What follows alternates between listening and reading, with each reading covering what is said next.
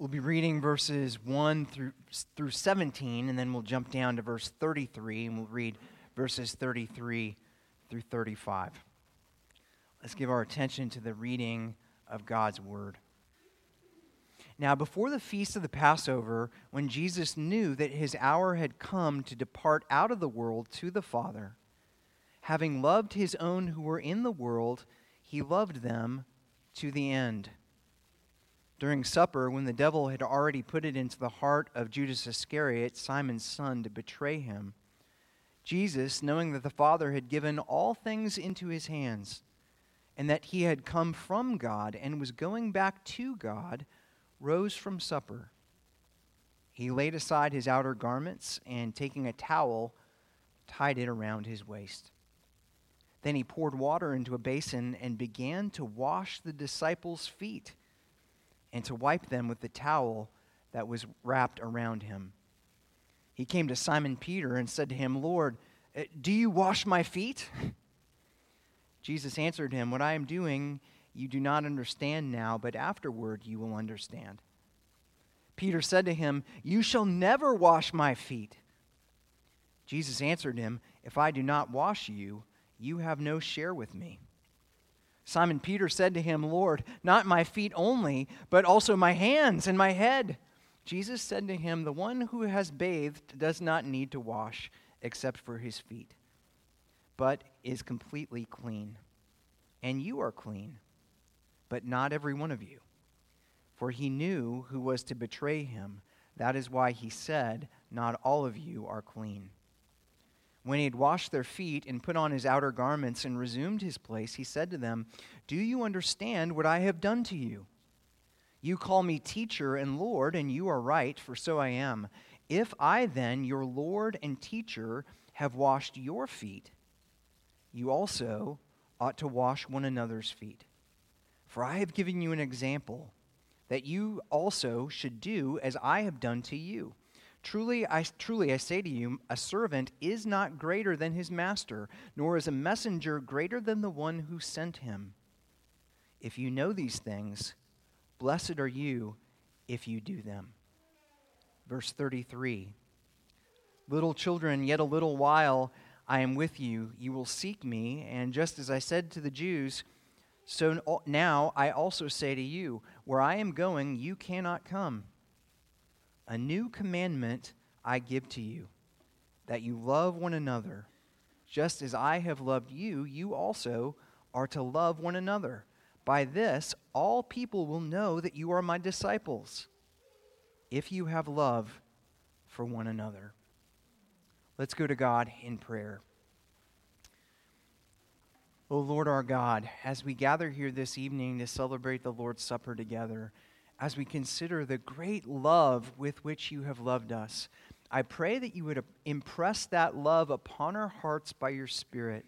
I pray, Lord God, that you would give us spiritual perception to understand and see and know just how great your love is, so that we might be inspired to follow your example of bold, courageous, humble, and selfless love. Lord, we confess that we often fail to love one another, and yet we glory in the cross, the ultimate demonstration of your love for us. We ask, God, that you would speak, for we, your servants, listen. In Jesus' name we pray. Amen. Tonight we're here to celebrate the Lord's Supper, a meal that Jesus celebrated with his disciples almost 2,000 years ago. On the Thursday night before Jesus was crucified, he gathered his 12 disciples into an upper room. He served them bread, saying, "This is my body, which is given for you." They passed a common cup, and he said, "This cup is the new covenant in my blood. Do this as often as you drink it in remembrance of me." In this sacrament, Jesus transformed the Passover by showing that he fulfilled the Passover. Jesus is the Lamb of God who takes away the sins of the world. Jesus is the bread of life.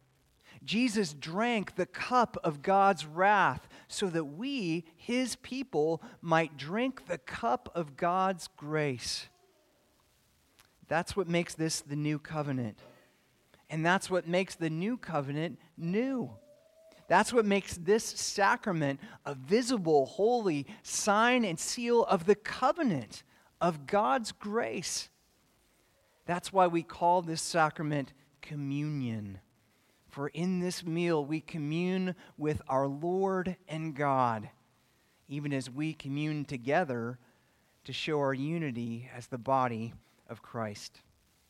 But there's so much more to the Last Supper than the communion meal itself. Before Jesus served this meal to his disciples, he knelt down to wash their feet. He humbled himself to serve them, forever demonstrating that in Christ the way up is the way down. In Christ we die to ourselves so that we might live for him. That's why we call this day Maundy Thursday. Maundy is a Latin word meaning commandment. After Jesus served his disciples the bread and the wine, after he knelt down to wash his disciples' feet, Jesus, having loved his own who were in the world, loved them to the end, saying, verse 34, "A new commandment I give to you, that you love one another. Just as I have loved you, so also you are to love one another." And so the question for us as people, celebrating this sacrament 2,000 years after the life, death, burial, and resurrection of Jesus Christ, is how exactly does God love us? And how do we, God's people, love one another with Christ-like love? How do we find joy and freedom, healing and hope through humility, sacrifice, and service?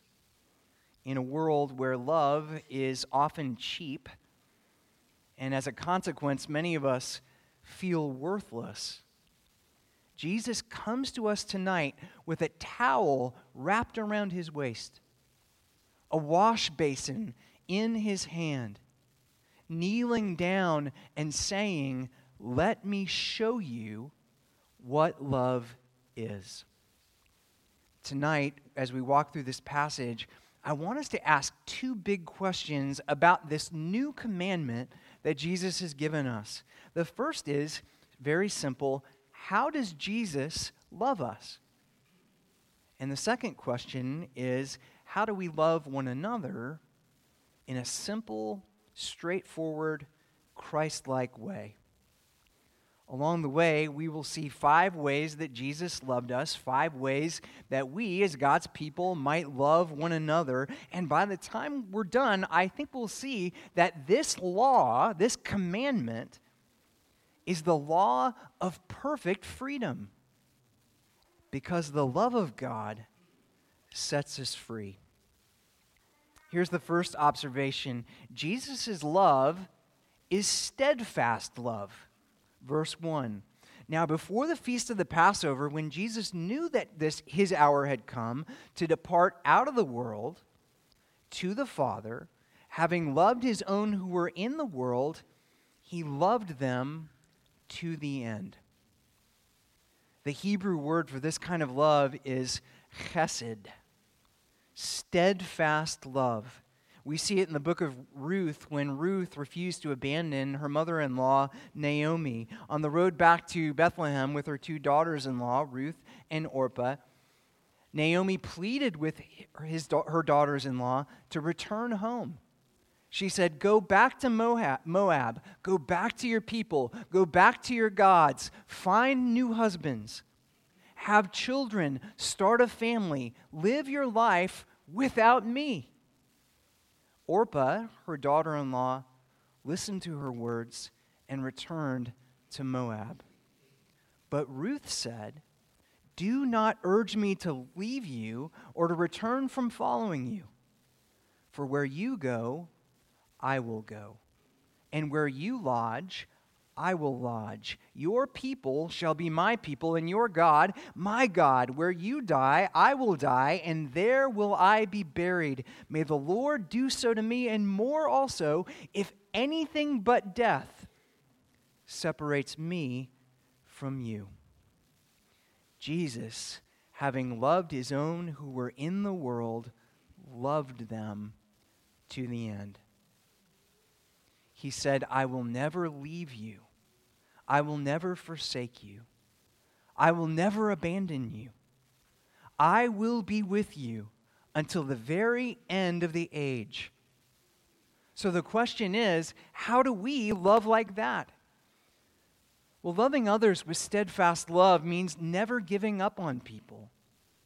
It means loving people even when it's hard. It means loving people who frustrate us. It's loving people with whom we disagree. It means reaching out to the person who never seems to reach back. It means finishing what you start. It means keeping your promises. It means fulfilling your commitments. This week, I read a speech by Dr. Robert McQuilkin. Dr. Robert McQuilkin was the president of Columbia International University, a Christian college. 8 years before he was set to retire, he resigned from the university to care for his wife, Muriel, who was suffering with Alzheimer's disease. In his resignation speech, which he delivered to the campus, he said something truly remarkable. He said this: "Muriel now, in the last couple of months, seems to be almost happy with me and almost never happy without me. In fact, she seems to feel trapped, becomes fearful, sometimes almost in terror. And when she can't get to me, there can be anger. She's in distress. But when I'm with her, she's happy and contented, and so I must be with her at all times. And you see, it's not that I promised in sickness and in health to death do us part, and I'm a man of my word, but as I said, it's the only fair thing. See, she sacrificed for me for 40 years to make my life possible. And so if I cared for her for the next 40 years, I would still be in her debt. However, there's much more. It's not that I have to. It's that I get to. I love her very dearly. She's a delight. And it's a great honor to care for such a wonderful person. Jesus loves us to the end. Jesus never gives up on his bride. He never gives up on the church. Neither did Dr. McQuilkin, and neither should we. Jesus' love, the kind of love that we are to demonstrate with one another, is steadfast, faithful, unfailing love. Here's the second observation. Jesus loved his disciples by humbly serving them. Real love is more than a feeling or an emotion. Real love is love in action. Now, we know from the other gospel accounts that the topic of conversation that evening is which of the disciples was to be considered the greatest in the kingdom of God. There was considerable debate about this. Which one of us disciples will sit at the right hand of the king when you come in your kingdom? Will it be Peter or James or John? Will it be Philip or Nathaniel or someone else? And now a hush falls over the room as the King of Kings, the one who is truly the greatest in the kingdom of God, kneels down and washes his disciples' feet. An act so humbling, an act so lowly, so degrading that even a Hebrew slave could not be required to do it. Verse 4. He laid aside his outer garments and taking a towel, tied it around his waist. Then he poured water into a basin and began to wash the disciples' feet and to wipe them with the towel that was wrapped around him. The king became a servant. The king became a slave. That's how much Jesus loves us. He takes the lowest place. He takes the lowest job. He does it freely. He does it willingly. He does it without being asked. How do we love like that? What does love like that look like in the Christian life? Well, maybe it looks like finding the least glamorous job in your house. The job that no one wants to do, and doing this job without grumbling or complaining. Whether it's washing the dishes or making the bed or walking the dog or cleaning the bathroom. Maybe it looks like volunteering for a job at church that no one else is willing to do. A job where you're not up front, a job where you get no credit and no recognition, a job that requires you to come on a Sunday morning at 8 a.m. when it's just me in the office back there and no one else is around, unlocking the doors, making coffee, running the sound cables, things that nobody but God will ever see. Are you willing to humble yourself the way Jesus humbled himself? Are you willing to love like Jesus loved, with a towel wrapped around your waist and a basin of water in your hand? Servant love like Jesus, sets us free. The third observation is this: Jesus loves people who let him down. Verse 6, he came to Simon Peter, who said to him, "Lord, do you wash my feet?" Jesus answered him, "What I am doing now you do not understand, but afterward you will understand." Peter said to him, "You shall never wash my feet." Jesus answered him, "If I do not wash you, you have no share with me." Simon Peter said to him, "Lord, not my feet only, but also my hands and my head." Now keep in mind, this same Peter, the very next day, the one who swore that he would be with Jesus. "If everyone else leaves you, Jesus, I'll be there. I will never leave you. I will never forsake you." This same Peter would deny Jesus 3 times the very next day. Jesus loved him anyway. Jesus forgave him. He was patient. He was kind. And in the very last chapter of John's Gospel, Jesus comes to Peter and restores him, making him one of the founding fathers of the early Christian church. Amazing. Are you willing to love people who constantly let you down? Are you willing to love people who never follow through on their commitments? The promise breakers, the fair weather friends, the people who never help you move. Jesus loved Peter, and he loves people like us. Jesus forgave Peter, and he forgives people like us, and so should we. We should give people second chances, and third chances, and fourth chances, and fifth chances. We should forgive people not once, not twice, not 7 times, 70 times 7 times. And before you get out your phone and pull up the calculator to figure out exactly how many times that is, Jesus is saying a lot. Every time. Always forgive. Always love. Always serve. No matter what it takes. That's how Jesus loves. Fourth observation, Jesus loves his enemies. Verse 2, we're told the devil had already put it into the heart of Judas Iscariot, Simon's son, to betray him. Jesus knew that Judas Iscariot was his enemy. He knew that Judas Iscariot was going to betray him. To Judas Iscariot, the life of Jesus, the Son of God, was worth 30 pieces of silver. And yet, Jesus washed his feet. Did you notice that?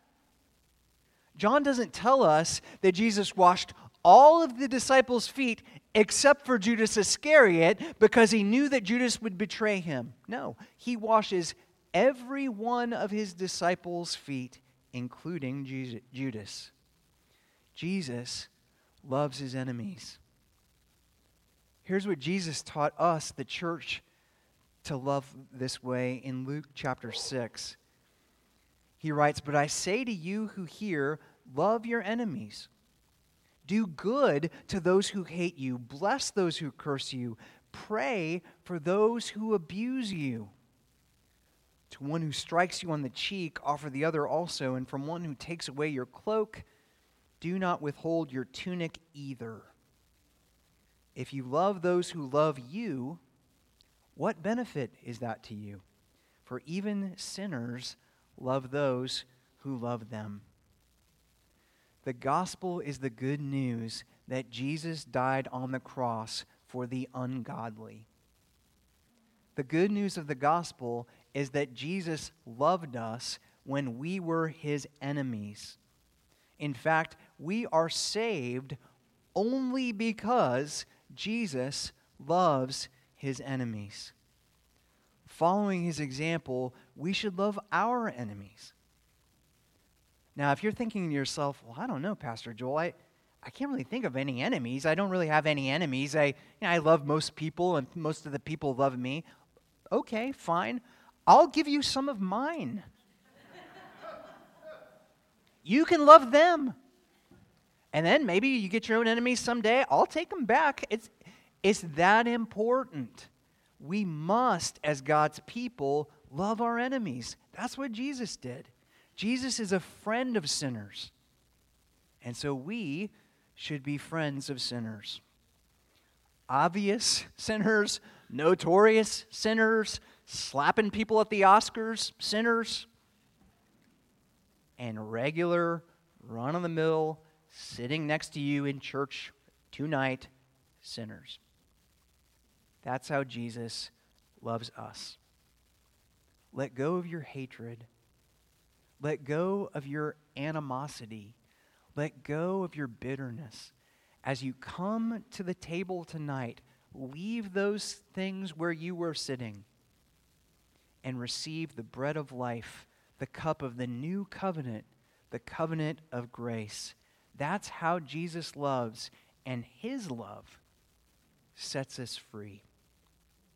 Last observation, number 5, Jesus' love is cleansing love. In verse 8, Peter resisted Jesus, rather comically. He refused to allow Jesus to wash his feet. Jesus insisted, telling Peter, "Unless I wash you, if I do not wash you, you have no share with me." Now, what is he saying? He's saying it's not about your feet. It's not about foot washing. It's about your need for cleansing. Unless I cleanse you from your spiritual filth, unless I wash you in my blood, you have no part of the kingdom of God, no hope for the resurrection. Now, this is one way in which we can't love people the way Jesus loves us. We can be steadfast. We can serve people. We can love people like Peter, who are a little bit difficult. We can love people like Judas Iscariot, who are our enemies. We can't wash away people's sins. That's something that only Jesus can do. But here's what we can do. We can bring people to the fountain of God's grace. We can bring people to Jesus, who washes away our sins. We can show people the beauty of God's love. We can give people hope for the resurrection. Remember, this is the Last Supper, but in many ways, it's the first supper. It's the first supper of the new covenant. It's a supper that John called the wedding supper of the Lamb.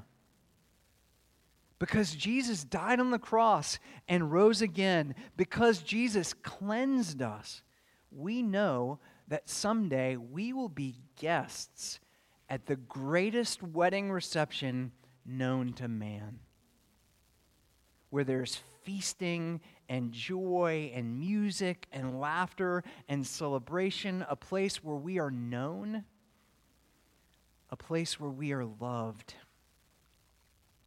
The question I want to close with this evening is, do you love people enough to invite them to the feast?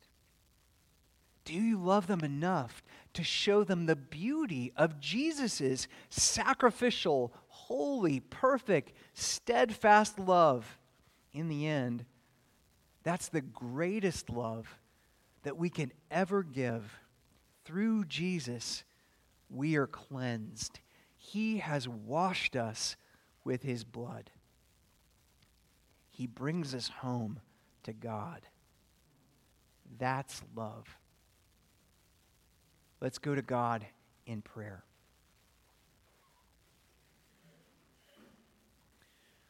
Heavenly Father, we thank you for the great love with which you have loved us.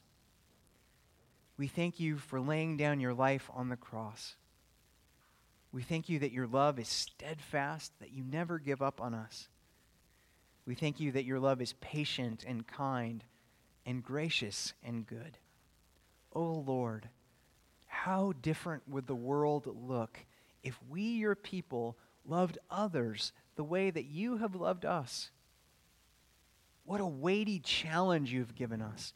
By this, all people will know that we are your disciples if we love one another the way you have loved us. Oh Lord God, set our hearts on fire that we might love others this way. May we, your church, kneel down at the feet of the world, loving and serving and giving so that all might see Jesus. This is our prayer. We pray it in Jesus' name.